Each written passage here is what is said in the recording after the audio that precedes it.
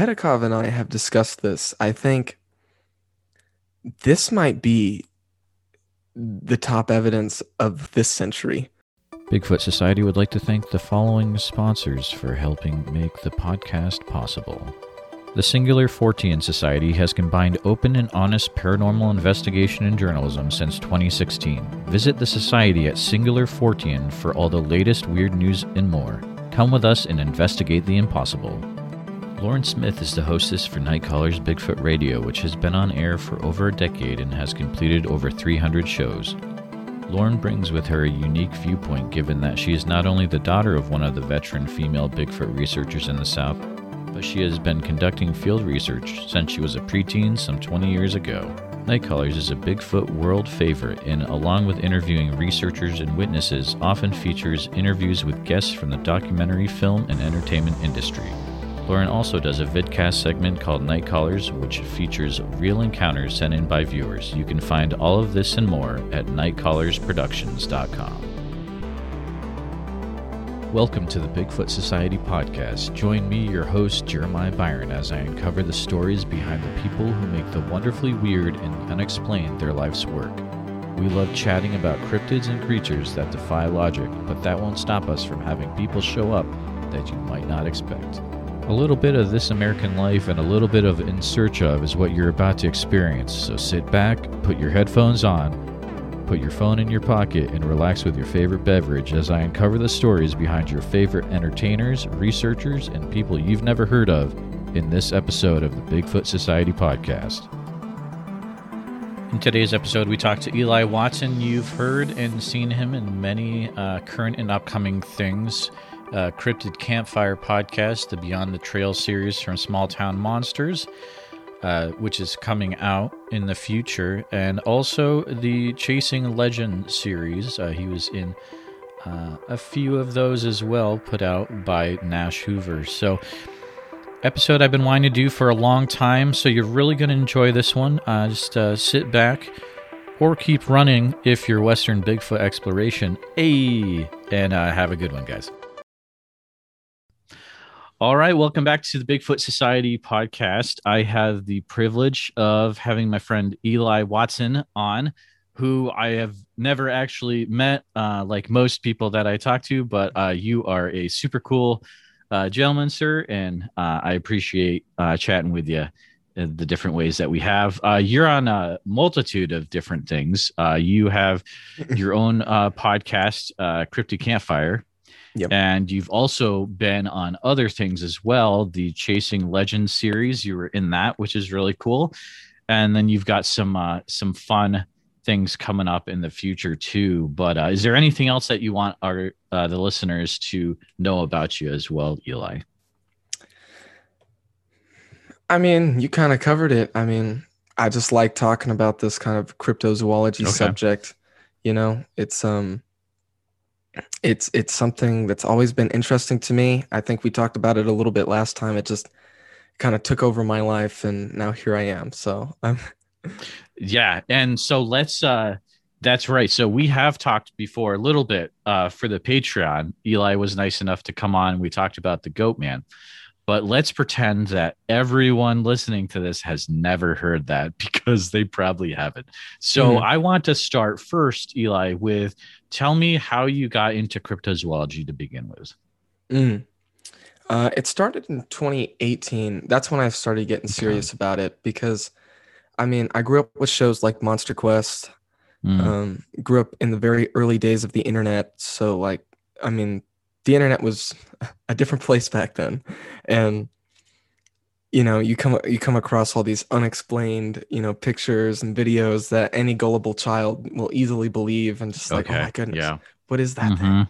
You know, and so that was kind of like, I mean, I always say I can't remember the first time that I saw the Patterson-Gimlin film. It just feels like something that I always like. It's a very iconic image that I feel like I've always known about, you know.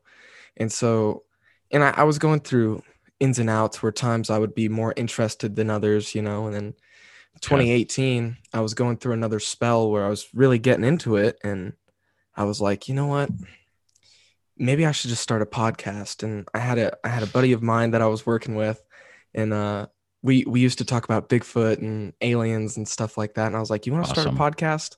And he was like, sure, yeah. And then, we asked another coworker of ours, and that formed the trio, and we did Cryptid Campfire. And then I realized I just have a serious passion for this stuff. I mean, it's not really something that I always was like, oh, this is the way my life is going to go. But the deeper I got into it, the more I just really liked it. And of course, then I started making friends, and, one of my best friends is Alexander Pedikov, it's totally.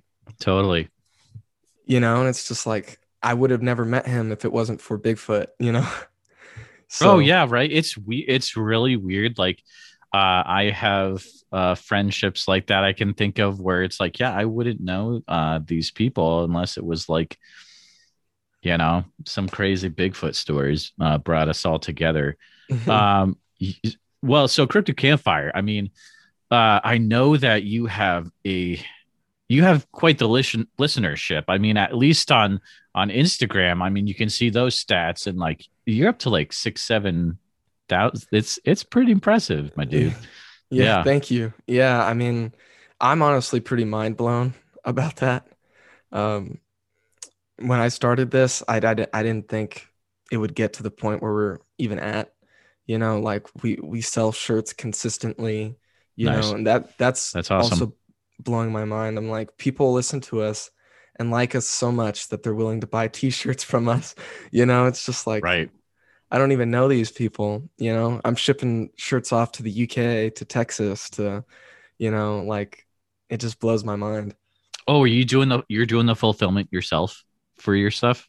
Yes, I am. Yeah. Oh, that's cool. Okay. So you like buy it ahead of time, have it stored in your place, and then. Yeah, it's the best in terms of cost to profit margin. Yeah. I mean, like, I would like to do the whole what is it? Drop shipping, kind of using a service that fulfills. For me, they just take too much of it. It kills you. It really does. Yeah, they just take too much out. So, and it's like, it's not that hard, really. I mean, we are big, but it's not like I'm getting 1,000 t-shirt orders a week, to where I'm just like, I can't keep up with this, it's like. But if everyone wants to buy one right now, then it would be a funny joke on Eli. He would have to. We won. I'm trying to get you some extra sales. You know what I mean? Thanks. CryptidCampfire.com, right? Is that the website? Okay, cool. CryptidCampfire.com. We also have a little set of we call them Yeehaw Cryptids. Yeehaw Cryptids. I think I've seen these. Yes, it's Bigfoot, Mothman, and the Loch Ness Monster with cowboy hats and cowboy boots, and that's legit. They're little Yeehaw Cryptid pins, man. So they come in a little set. I'm trying to get into the merch game myself. It's a crazy animal to wrangle. I mean, it's like, yeah. You sell stuff, then you put it back in the business. You got to learn all this business stuff, and it's like crazy, but it's a fun little exercise. What has been the most fun episode that you've had to research for and record? What has been the most fun? And I'm sure, like, you've probably done hundreds of episodes by now, right?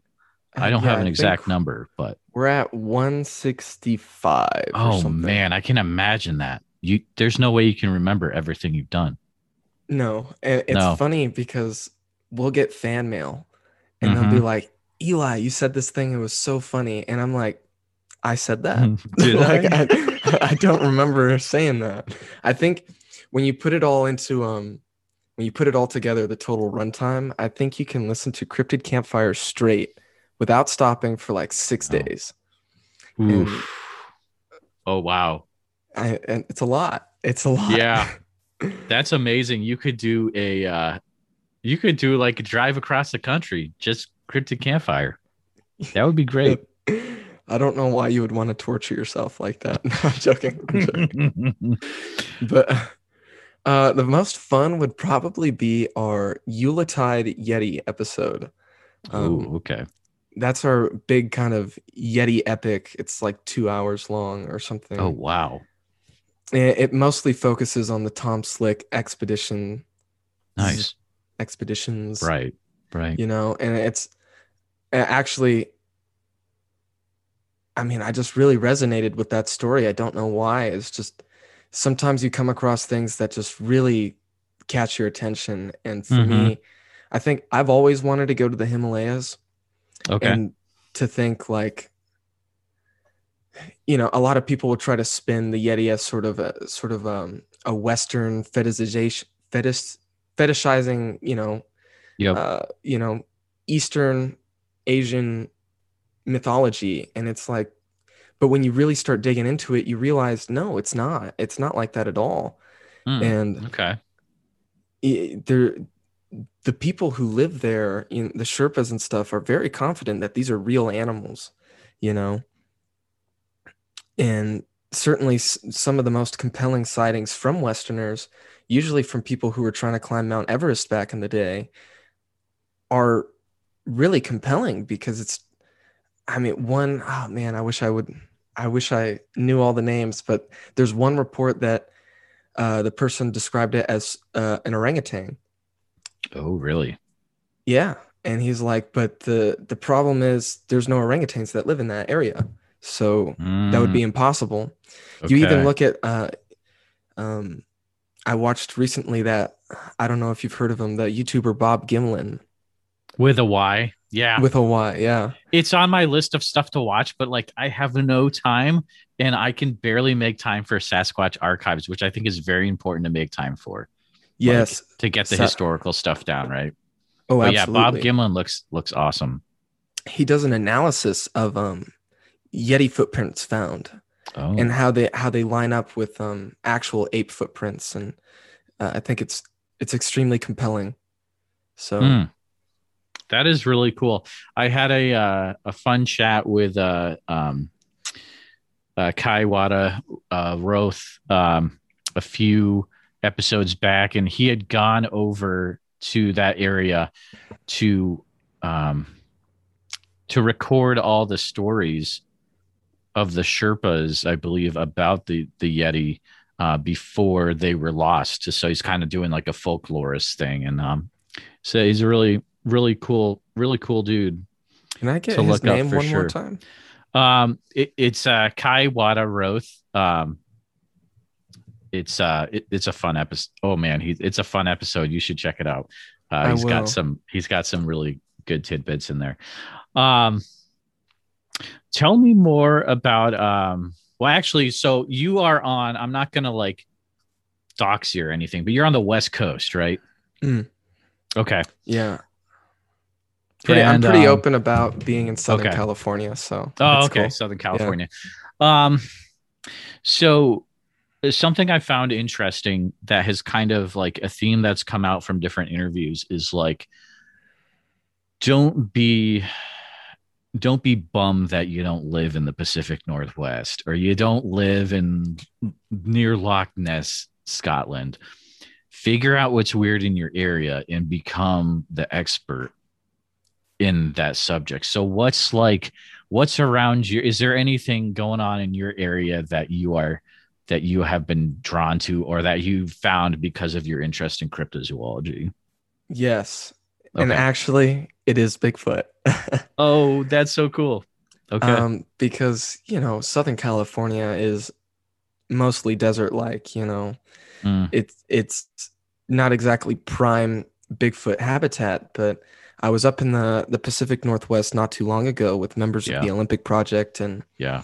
um, Shane Corson, another investigator, Todd Hale, actually both have spent a considerable amount of time in Southern California, and we were. Did you hear that? No, was it a ghost? No, it was somebody singing. Oh, I no. So I hear singing in my house all the time, so I probably didn't notice it. I have a few family members like to sing, which is Okay, awesome. I love that. So I probably for just sure. didn't even notice it. Yeah. Okay, cool. Yeah. Yeah. Okay, where was I? Yeah, You were they've talking about the big, oh no, you were talking about being with the Olympic project. yes. so those two that I talked to, Shane Corson and Todd Hale, are both from like the same general area that I'm here at in Southern Oh, California. okay. And they told me, yeah, I just kind of brought it up almost as a joke, was like, oh, you ever heard of Bigfoot down in Southern California? And they're like, oh, yeah. And I was Whoa. like, what? And so they start telling me all these sighting reports. And in fact, one of them, Todd Hale, had his own sighting report, like very close to where I live. And I'm just like, what?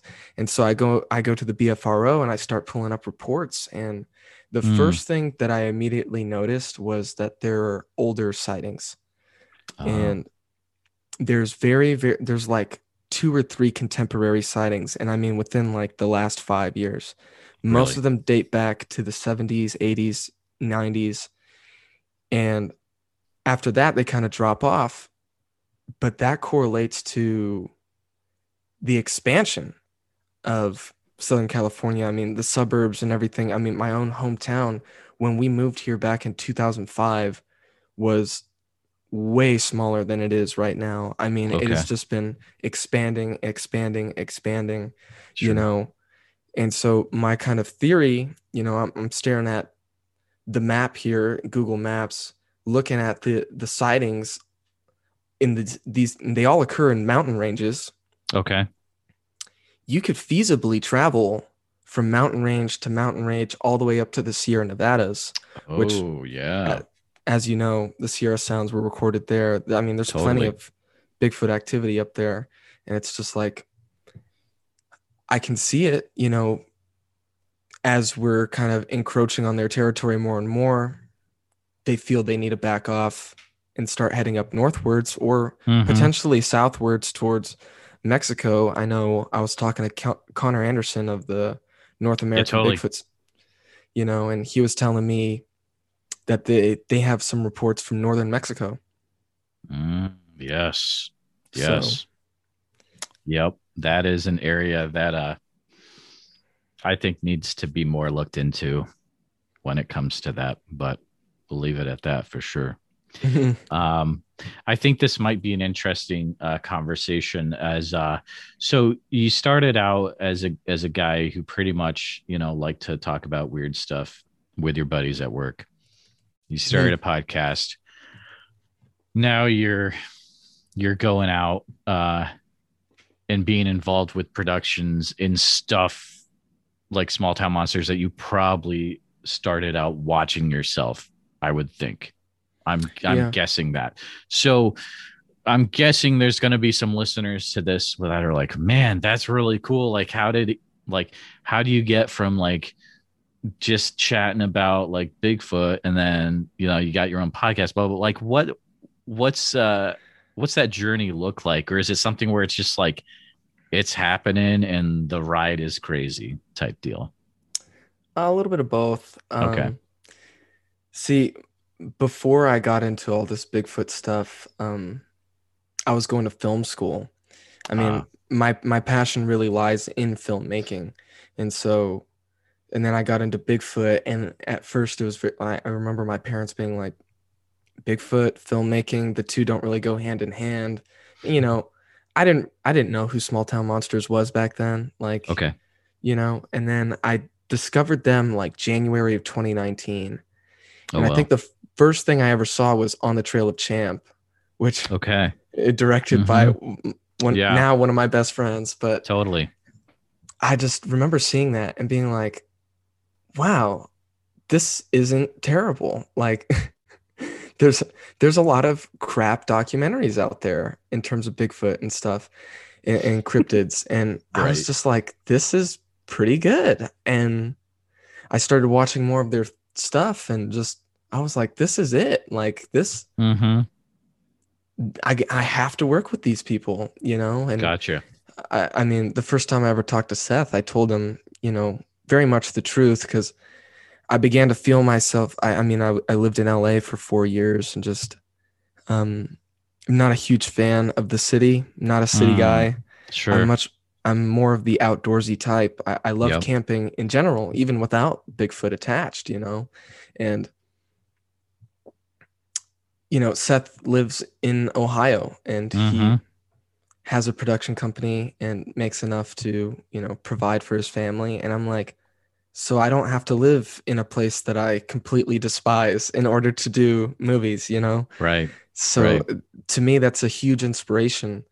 And uh, I don't know. I got involved with Chasing Legends just because I was drawn to the Yeah. project.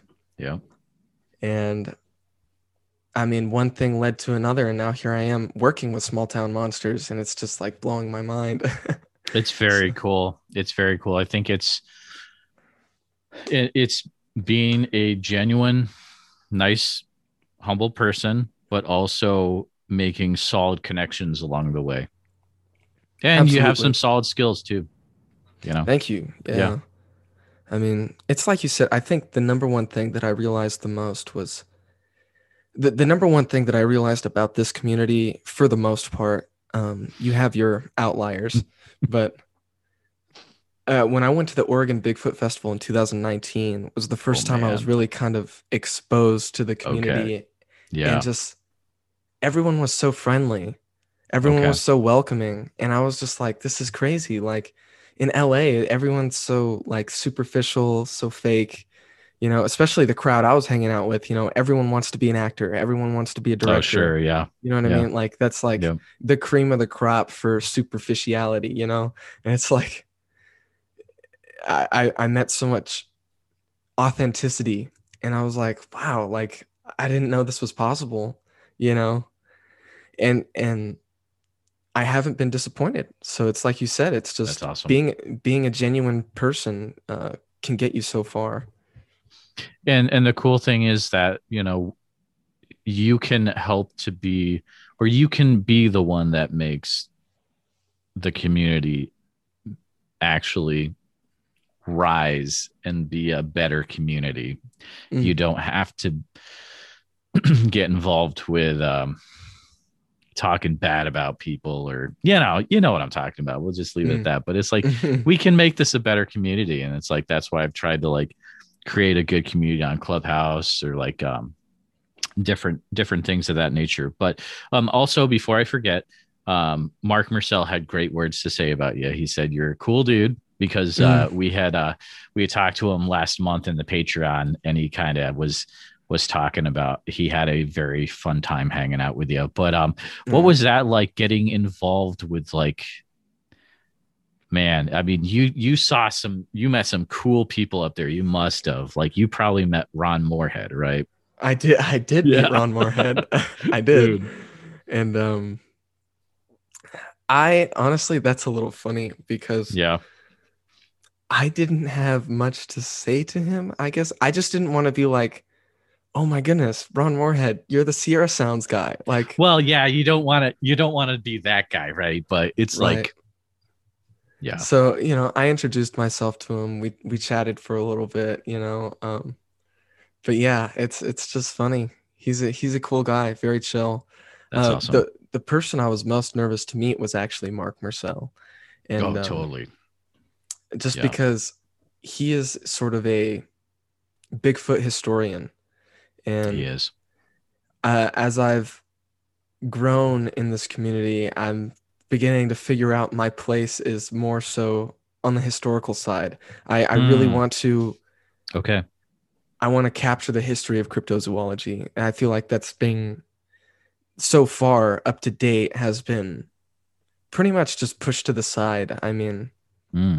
Interesting. like, the project, I think maybe Mark mentioned it, is, my Ivan Sanderson project that I'm working on now. I'm Right. trying to, I'm, I can't say too much. I'm involved in some pretty interesting things going on with that, but it's just, I knew talking to Mark would probably open up some windows into that project, and I was not disappointed. And I mean, it's been a wild ride since then.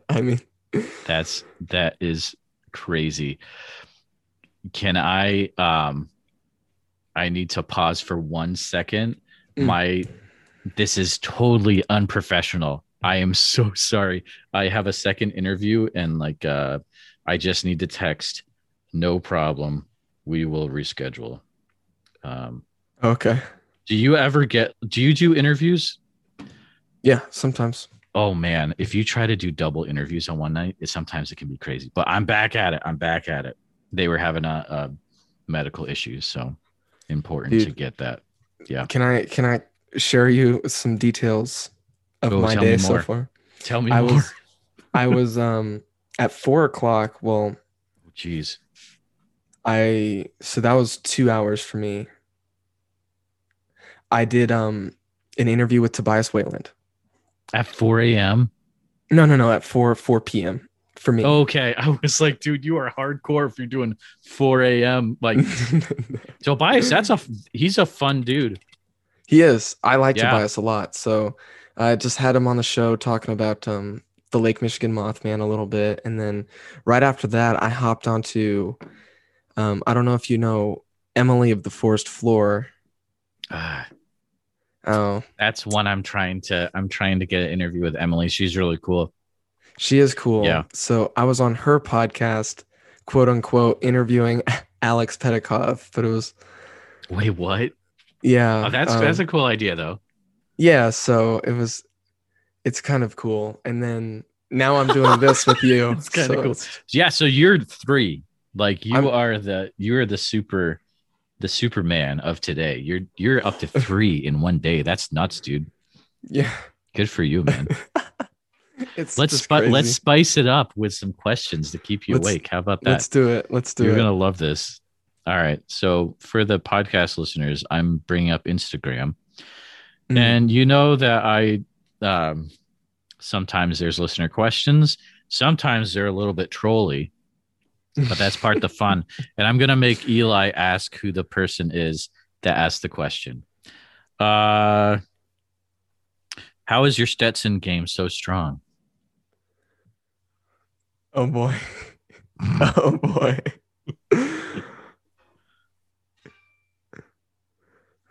Is this I don't know who this would be. Is this Alex? It's Alex. It's Alex. Yeah, okay. It's Alex. And then you have to answer the question, right? How is it so strong? I don't know. You do have some amazing hats. I only have one. It's only one? Yeah. Well, I guess it's now 2 because I had the hat that I wore throughout Chasing Legends. And then when we were out investigating in Louisiana, it began to rain and my hat never recovered from that. Oh, snap. Because I don't know if water will basically ruin a hat, a good cowboy hat. I mean, that's basically the idea of shaping a hat is you wet the hat and then shape it, and how it dries is how it stays. Right. And I'm no expert in shaping hats, and it just dried in a weird way. And then I wet it again to try to reshape it, and it just got worse. And I was like, oh no. And then I really like that style of hat, so I just bought the same one again. Hey, if it works, if it's not broke. So do you think in order to become a rockin' cryptozoologist, you have to have a really cool hat? That seems to be a thing. I think it's necessary. I mean, Ron Moorhead has alligator teeth in his hat. Oh, wow. Moorhead's hat is crazy. It's crazy. And then like Lyle Blackburn's hat, like I actually asked him that. And when I interviewed him, I was like, so tell me about your hat. And he was kind of like thrown off. He was like, ho. But then he got some cool hat info. He's a cool dude. Yeah. That was a fun interview. Let's move on to the second question. Remember, guess who asked the question? Okay. Tell us about your camping buddy, Mr. Mouse. Oh my goodness. I am sorry if these are like out of control. Is this Alex again? It's not Alex. It's not Alex? But you're close. Is it Seth? It is Seth. It's totally Seth. Seth can bust out some troll stuff like you wouldn't believe, but Seth is the coolest. I think that's what surprised me the most about Seth when I first met him was how much of a troll he is. Oh, for real. And I've never met him. Yeah. You should meet him in person, dude. He is an epic troll. And it's funny because that's kind of my sense of humor too. So Okay. we really hit it off like really well. Nice. Um, I told him, I don't know if you know Aaron Gascon. I of course know Aaron because of like Small Town Monsters. I have no like interaction with him, but I know he's a wild and crazy dude.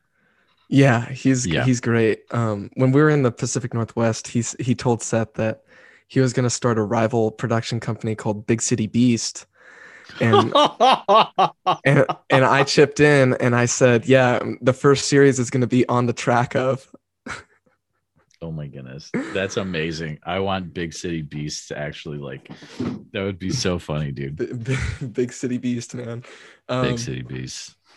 So to answer the question about Mr. Mouse, apparently, so me and Pedikov were camping out with the Olympic Project, and I went to bed, and I thought Alex was gonna go to bed right after me, and so I just left the tent door open, like unzipped, and I get in my sleeping bag, I fall asleep, and I guess when Alex was coming in, he was like, the door's open and just sees a mouse just crawling out of the tent.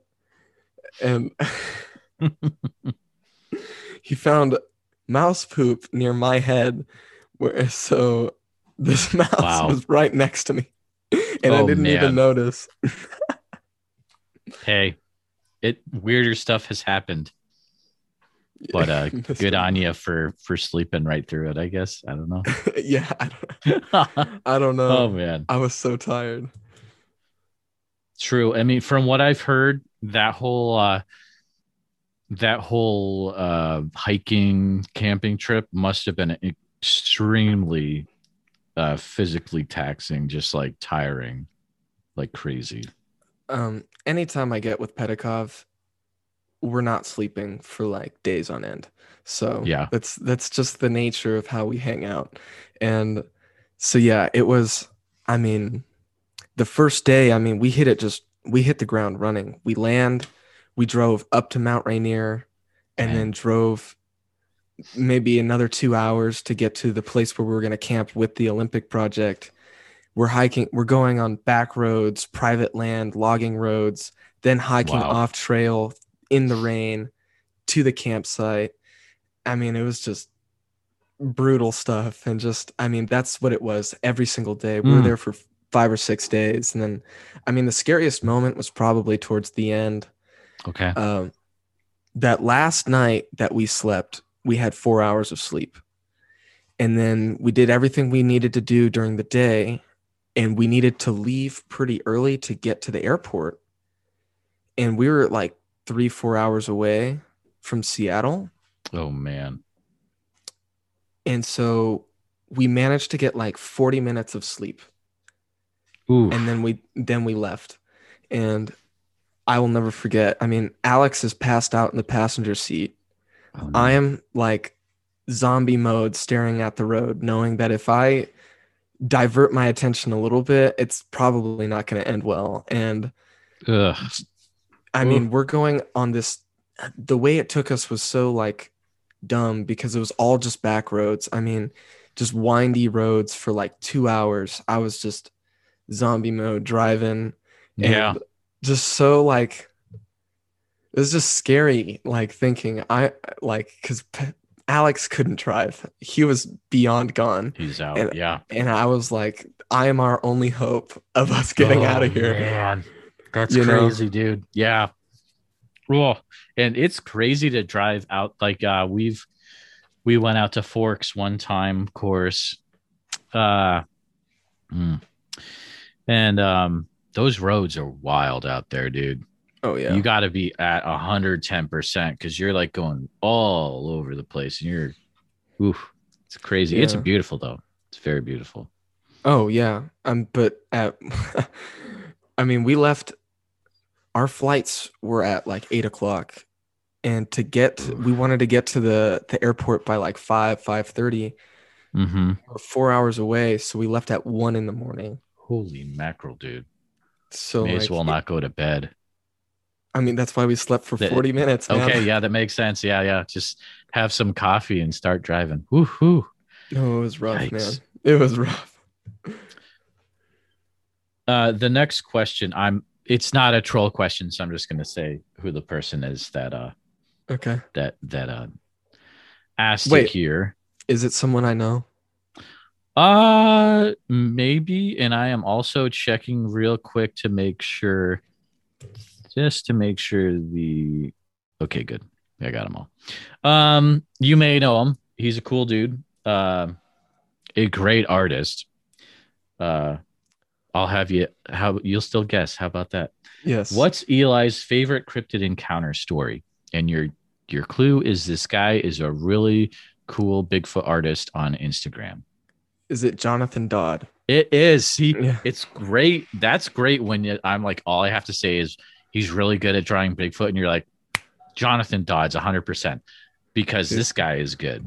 Jonathan is a good dude. Holy mackerel. Me and him, we've chatted a little bit over Instagram. He's super cool guy. Oh yeah. Okay. Yeah. We've hit it off really well. And so, my favorite cryptid encounter story. Oof.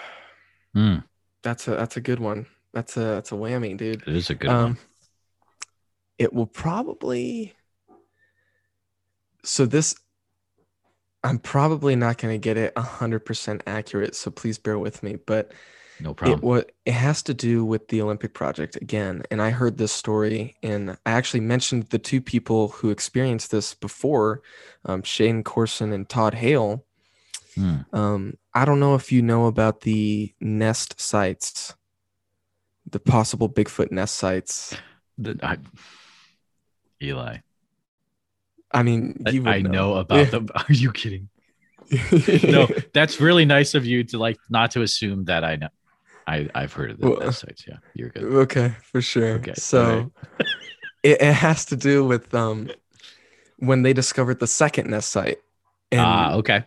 So I don't think that's too common knowledge, but that tread lightly. This isn't like Spoiler Town, USA, right? This is Shane, prior story. Shane has shared this on podcasts before. All right, cool. So let's let it rip. Let's let it rip. So yeah, Monster X is legit. Oh yeah. Yeah, totally. So Shane and Todd are just walking around looking for, a possible Sasquatch sign. All right. And I think as far as I understand, they start noticing broken huckleberry, 7-8 feet off the ground, which when I was there, they were telling me that's that huckleberry is tough, man. You're not breaking that. I've heard that. Yep. I tried, because I'm one of those people. I'm like, that's not that big, and then I tried, dude. You can't break that without a cutting tool. Wow. Not without a cutting tool. And these are broken. They're not cut, they're broken. And that's awesome. Also that high off the ground is pretty nuts, Wow. 7-8 feet. Yeah. That's taller than, if I raise my hands over my head, I can't reach 7 feet,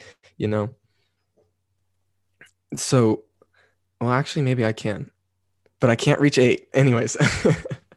And so they're walking, they see these broken huckleberries, and they're like, oh, this is interesting. And they start going down this hill, and all of a sudden they hear just this big thing just take off down the hill, running as fast as it could, and they both get freaked out. They draw their guns, and they're not gun nuts or anything, but there's mountain lion and bear in the area. So it's you gotta be ready. Yep. Mm-hmm. And they hear something coming back up the hill. Ooh. Onto their side, and they don't know what it is. Snap. And Shane's freaked out, so he says, we got to get out of here. They leave. They come back the next day, and this is where it gets really interesting. Okay. They go down to where they thought they heard whatever it was that took off down the hill. Yeah. And they find a nest that is half built. Oh, yes. Yeah. And they go, and what's interesting is where they think they heard that whatever it was coming up around them, which, to be noted, that's not mountain lion behavior and that's not bear behavior to flank, to circle back around. That's not in their MO. And so they find this like little ridge of dirt that something could possibly hide behind and not be seen. And in towards the top of the ridge, they find handprints. Oh yeah. Wow. And they casted those, and I saw the handprint. And oh snap. You were talking to Carrick the other day, and he has some interesting ideas about the nature of a Sasquatch hand in terms of the different types of grip. So Carrick has been kind enough to educate me on different types of grips. So humans have what's called precision grip. So the position of our thumb, where it is, allows us to turn knobs and dials very easily. Okay. That's kind of what our hands are built for. The great apes, they have what's known as power grip. Their thumbs hang down a little bit lower. They're flexible in different ways, and that makes them better for holding rocks, grabbing branches, so when you're thinking about tree knocks or Sasquatch throwing rocks, it begins to make sense, and Carrick, super smart dude, starts sketching out this hand based off of various handprints that have been found. I think one handprint found in Kentucky, some of the Paul Freeman ones. Okay. And I told him about the handprint that the Olympic Project had, and he was like, dude, if it's going the way I think it is, this is roughly where the thumb would be. And Pedikov had a picture of the handprint, and it was exactly where he thought it would be. Oh, wow. So there's something to it, that's like, cool. Over time, none of these casts were casted in the same area or even remotely the same year, and for them to all be consistent in terms of the thumb placement is pretty wild. Yeah, truly. Carrick is a super smart dude.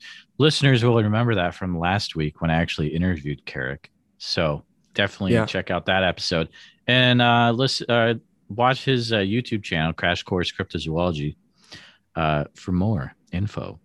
I got some questions for you. Okay. And I say they're the same questions every week, but I'm still fine-tuning them after a few months, but I'm getting there. So the first question is, what should I ask you that I didn't know enough about you to ask? Or the question that is so awkwardly worded, it hits about 10% of the time. No, I get it. I'm just trying. Yeah. Oh, you get it? Okay. I do. No one ever gets it. No, I get it. You get it. Okay. Yeah. I'm trying to think of something that that might be interesting. I don't know.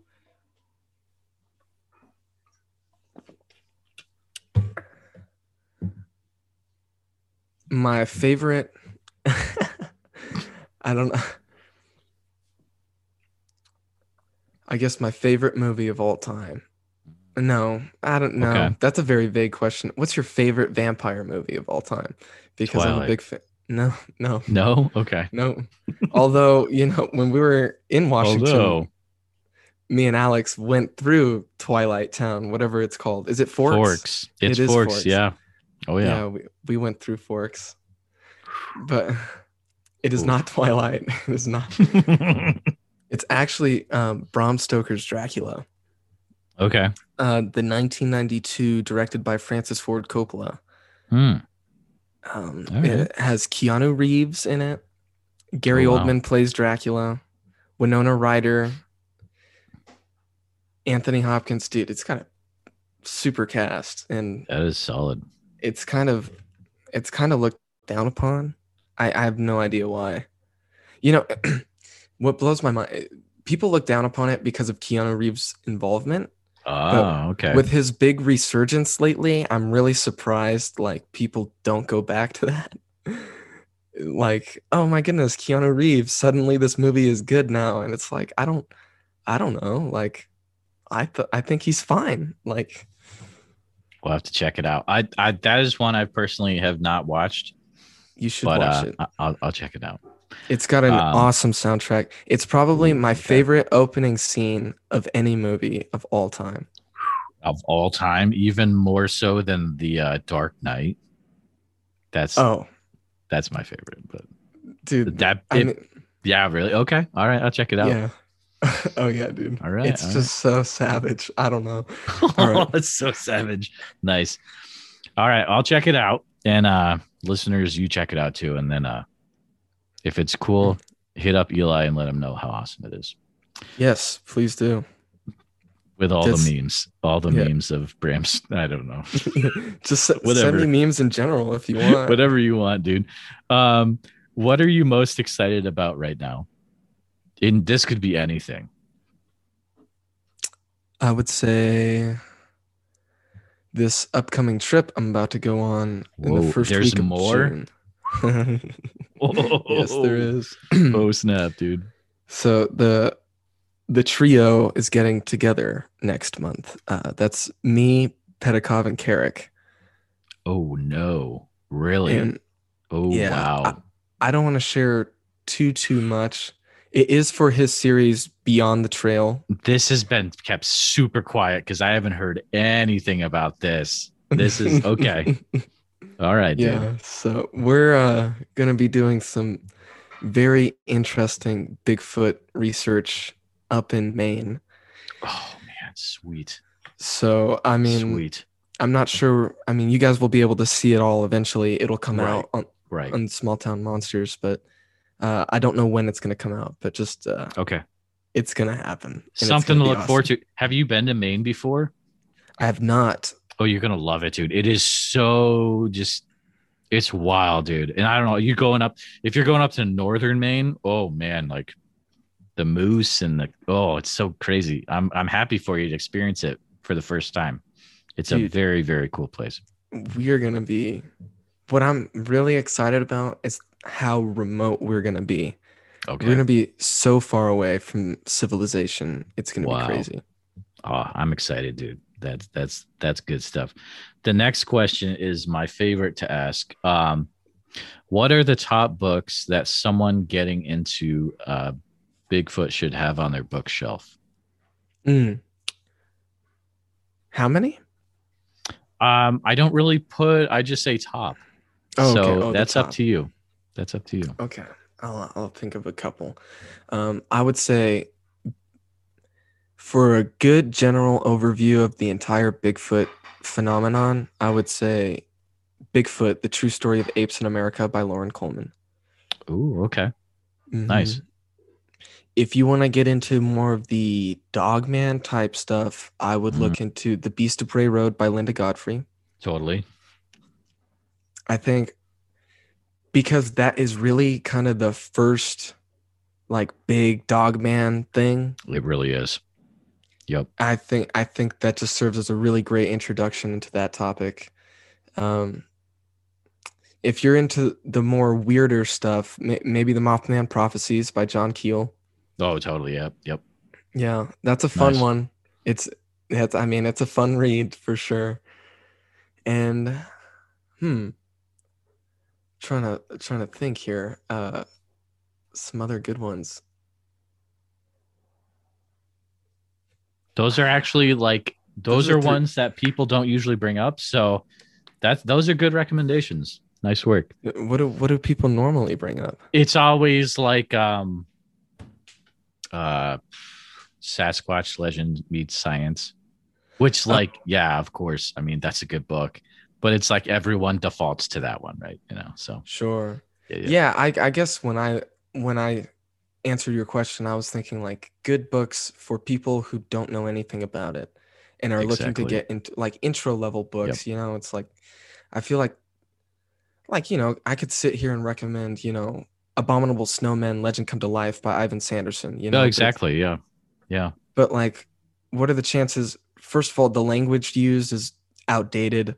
It's like, it's stylistically written. It's like, I don't know. I just feel like something more contemporary would be good for people getting into it. And it's like, and then if you really want to go deep, read that one. Yeah, I I got always I got recommend. Oh, go ahead. Oh, I got this in the mail today. This is Oh snap! What is that? That's amazing. it's By Strange Warren Abominable. Smith. Oh Yeah, man, it's just accounts of dude, that's awesome. from all over the world. That, There's accounts from Southern California in this book. really, Yeah, I was like, dude, whoa. I'm loving it. Ah, man, that's good stuff. I always recommend. I really like Ken Gerhardt's Bigfoot book is really good. I think that's a good beginner one. Yes, I have Um, that, but I haven't had a chance to read it yet. oh, you totally should. It's good stuff. I like it. Mm. Um, getting into some more cryptid related ones here. So, what do you feel Bigfoot is? How do you explain what we're I looking th- at? I think Bigfoot is just another undiscovered primate, like great ape, Okay, nice. akin to a chimpanzee or a gorilla. Mm-hmm. Um, Yep. I think what throws people off about it is the fact that it's human-like in silhouette. Mm, And I think in the size, obviously, you're looking at something that's 6 to 9 feet tall, you know. And I think big dude. it is big, but like you seen a gorilla? A gorilla's huge. Like That's true. like the apes aren't exactly small. You know what I mean? Like Mm-hmm. chimpanzees, I think, are around 5 feet tall, and it's like Oh, that's crazy. Yeah. that's the Yeah. size of my mom. Like, you know. Totally. So, Jeez. and I mean, you have things like tree knocks, which have been Mm-hmm. observed in chimpanzee behavior. Yep. The nests, which will be explored a lot. I don't want to say too much on that because that's Small Town Monsters is going in deep with the whole nest thing, but that Exactly. highly correlates with gorilla behavior.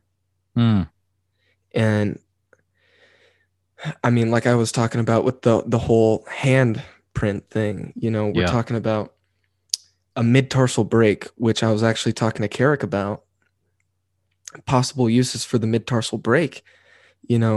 When you think about a human getting down on all fours, the way our foot bends, it bends right at the toes. There's not a whole lot of grip, Mm-hmm. I guess, to crawl around. But if you have a mid-tarsal break, more of your foot is on the ground when you're on all fours. And I mean, if it is another great ape, I mean, chimpanzees, gorillas, they walk around on all fours most of the time, and they Sure. exhibit bipedal behavior now and then. What if a Sasquatch is the opposite? It's mostly bipedal, but goes down on all fours. Oh, that'd be weird. Yeah. That would explain, more usage of the mid-tarsal break. Totally. It would probably allow them to move faster on all fours than we could eat too. And you think about the sightings where Bigfoot just disappears. Well, if you drop down on all fours and crawl away, you could fall on all fours really quick. I mean, Mm-hmm. football players do it all the time, up downs, it's like, Yeah, that's true. That's true. So I don't see why a Bigfoot would have any difficulty falling down on all fours and then crawling away really quick, Right. and to you in your shocked mind state might think it just disappeared, but it just moved so quick, I like it, man. I like it. Yeah, that's some good logic there. Is Mothman good or something else completely, or what are your thoughts on the Mothman cryptid? Mothman. You're going to hate my answer, but All right. I don't think we know enough. I don't necessarily buy the whole harbinger theory. Okay. Of Mothman, warning people about the Silver Bridge collapse. I think those two events are unrelated, but because they happened so close to each other. Because I mean, you look at Tobias Whalen's research, Right. and you realize, the big going narrative, especially in the Mothman prophecies, is that after the Silver Bridge collapsed, Mothman was never seen again. And it's just, I mean, the Mothman legacy shows that isn't true. Tobias Whalen's research also shows that isn't true. I really do think that was a natural phenomenon. That bridge was going to collapse at some point or another. It happened to be there. I agree. Yeah. Yeah. So then once you remove that out of the equation, the whole, is it warning people of something? Is it bringing terror to people? That question kind of becomes irrelevant, right?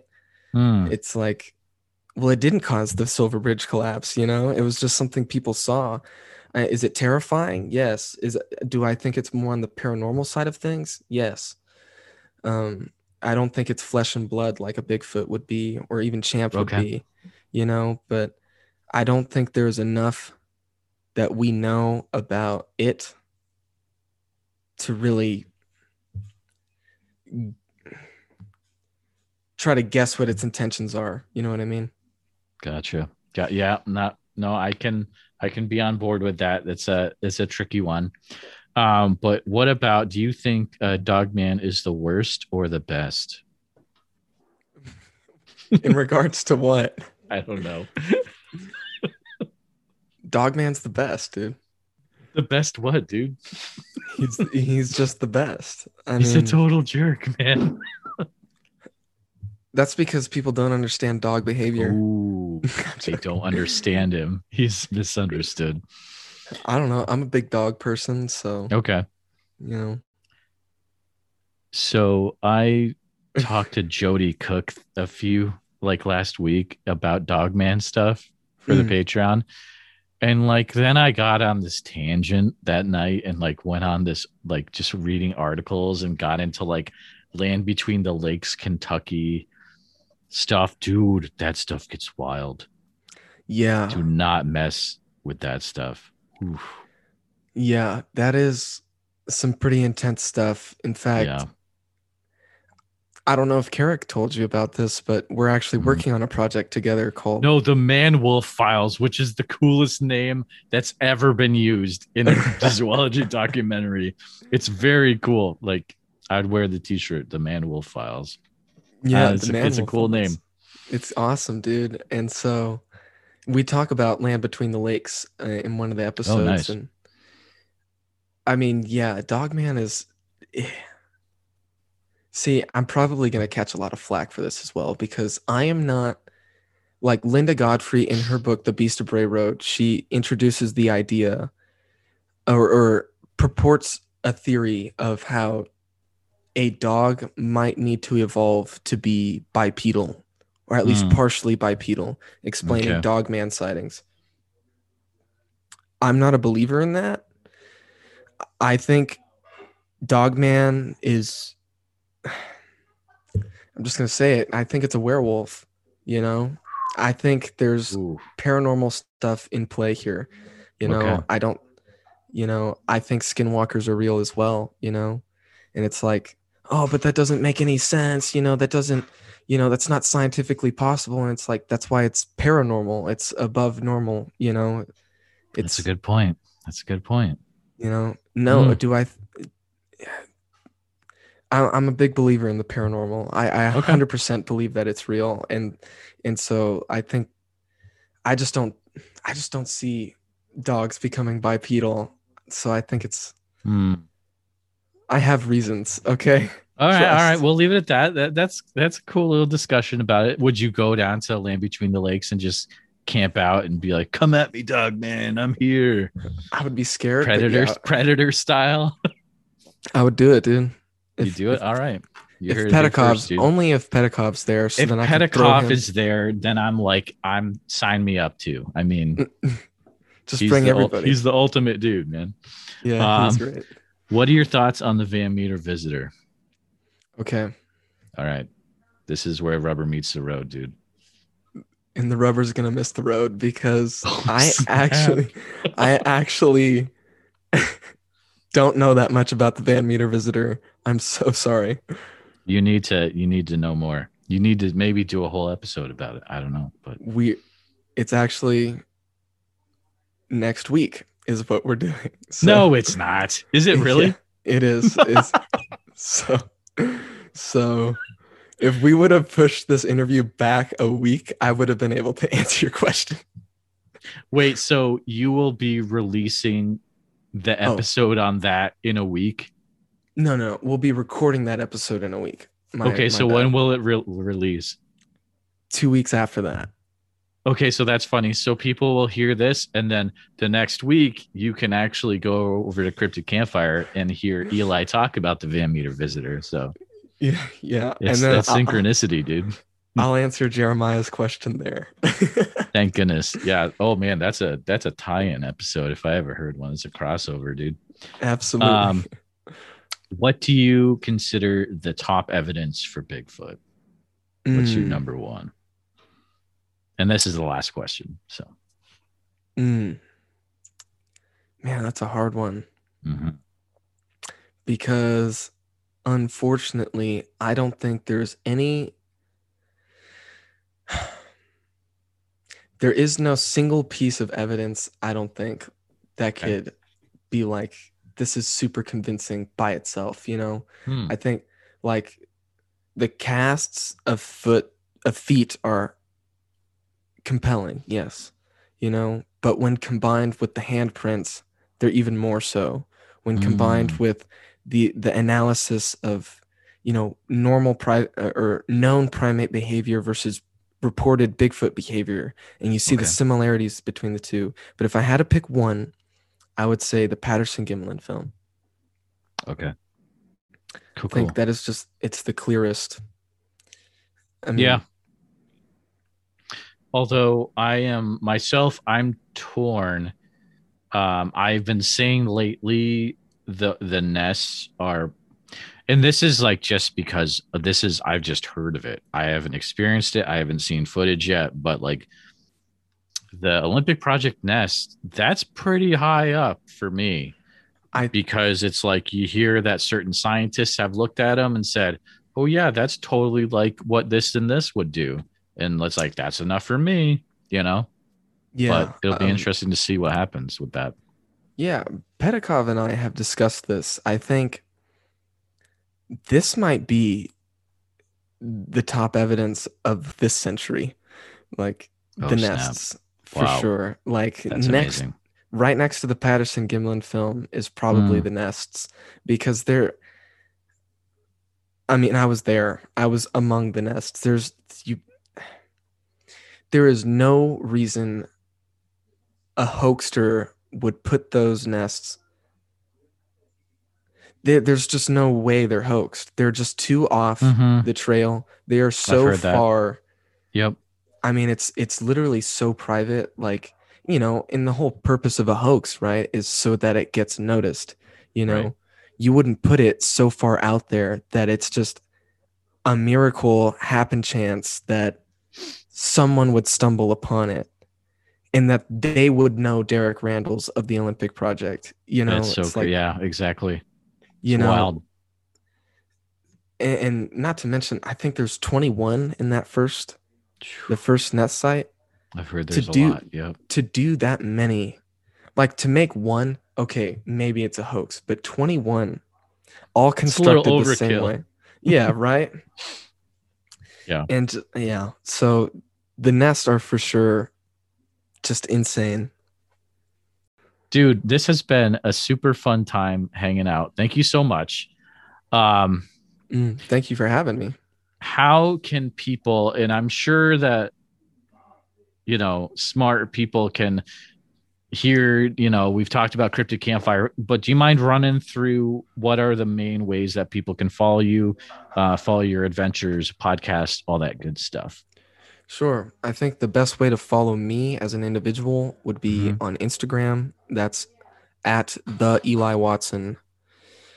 And if you are interested in hearing me talk about Cryptid Campfire and other various cryptids and interview other researchers and stuff, check it out. That's at Cryptid Campfire on Instagram, Facebook, Twitter, cryptidcampfire.com, like we said. So yeah, check us out.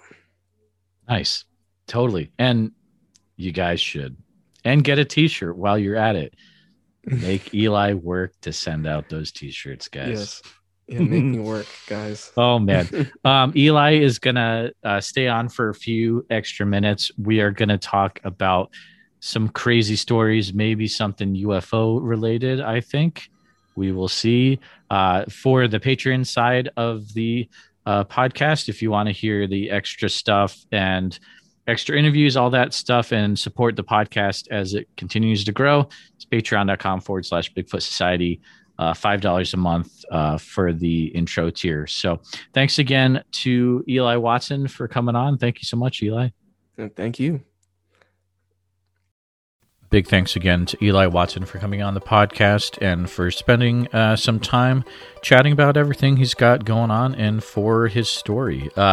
Fun time. Again, make sure you're following this guy. Big things are coming in the future for Eli for sure.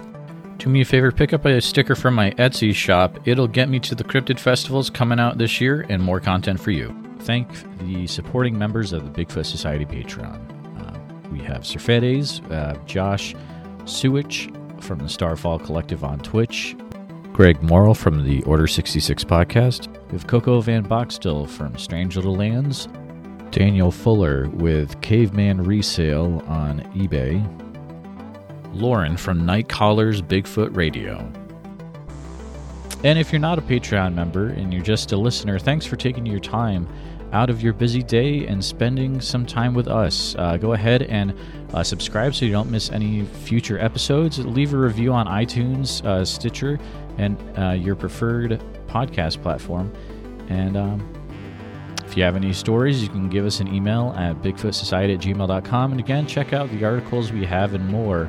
Preferred book lists at bigfootsocietypodcast.com. You can always go to Instagram at Bigfoot Society. And we have a TikTok now. It gets pretty crazy there. Bigfoot.society at Bigfoot.society. One last thing, guys. We need to talk about the new Clubhouse app. It's currently in beta. It is an audio-only platform. I am currently setting up the cryptozoology community on Clubhouse. So if you have Clubhouse, look up my name, which is public and out there, Jeremiah Byron, and it's username at Bigfoot Society, and add me so that you can be in the Clubhouse Bigfoot Society room. That'll be happening every week at Wednesday night, 9:30 p.m. Central Standard Time. It's a great time. We've got a lot of people already in there. You're going to get hooked, so check it out. Also regarding Clubhouse, today, Sunday, May 9th, Clubhouse is now open to all Android users. So if you've been holding off because you're on Android, now is the time to download the app, get plugged into the community. We hang out every Wednesday night, 9:30 p.m. Central Standard Time, talk about cryptozoology. If you go to my Instagram profile at Bigfoot Society, it's in the link tree there about where to download the Android Clubhouse app. So go ahead, let's get going. The views and opinions expressed are those of the guest and do not necessarily reflect the official policy or position of Bigfoot Society. Any content provided by our guests are not intended to malign any religion, ethnic group, club, organization, company, individual, or anyone. Thank you.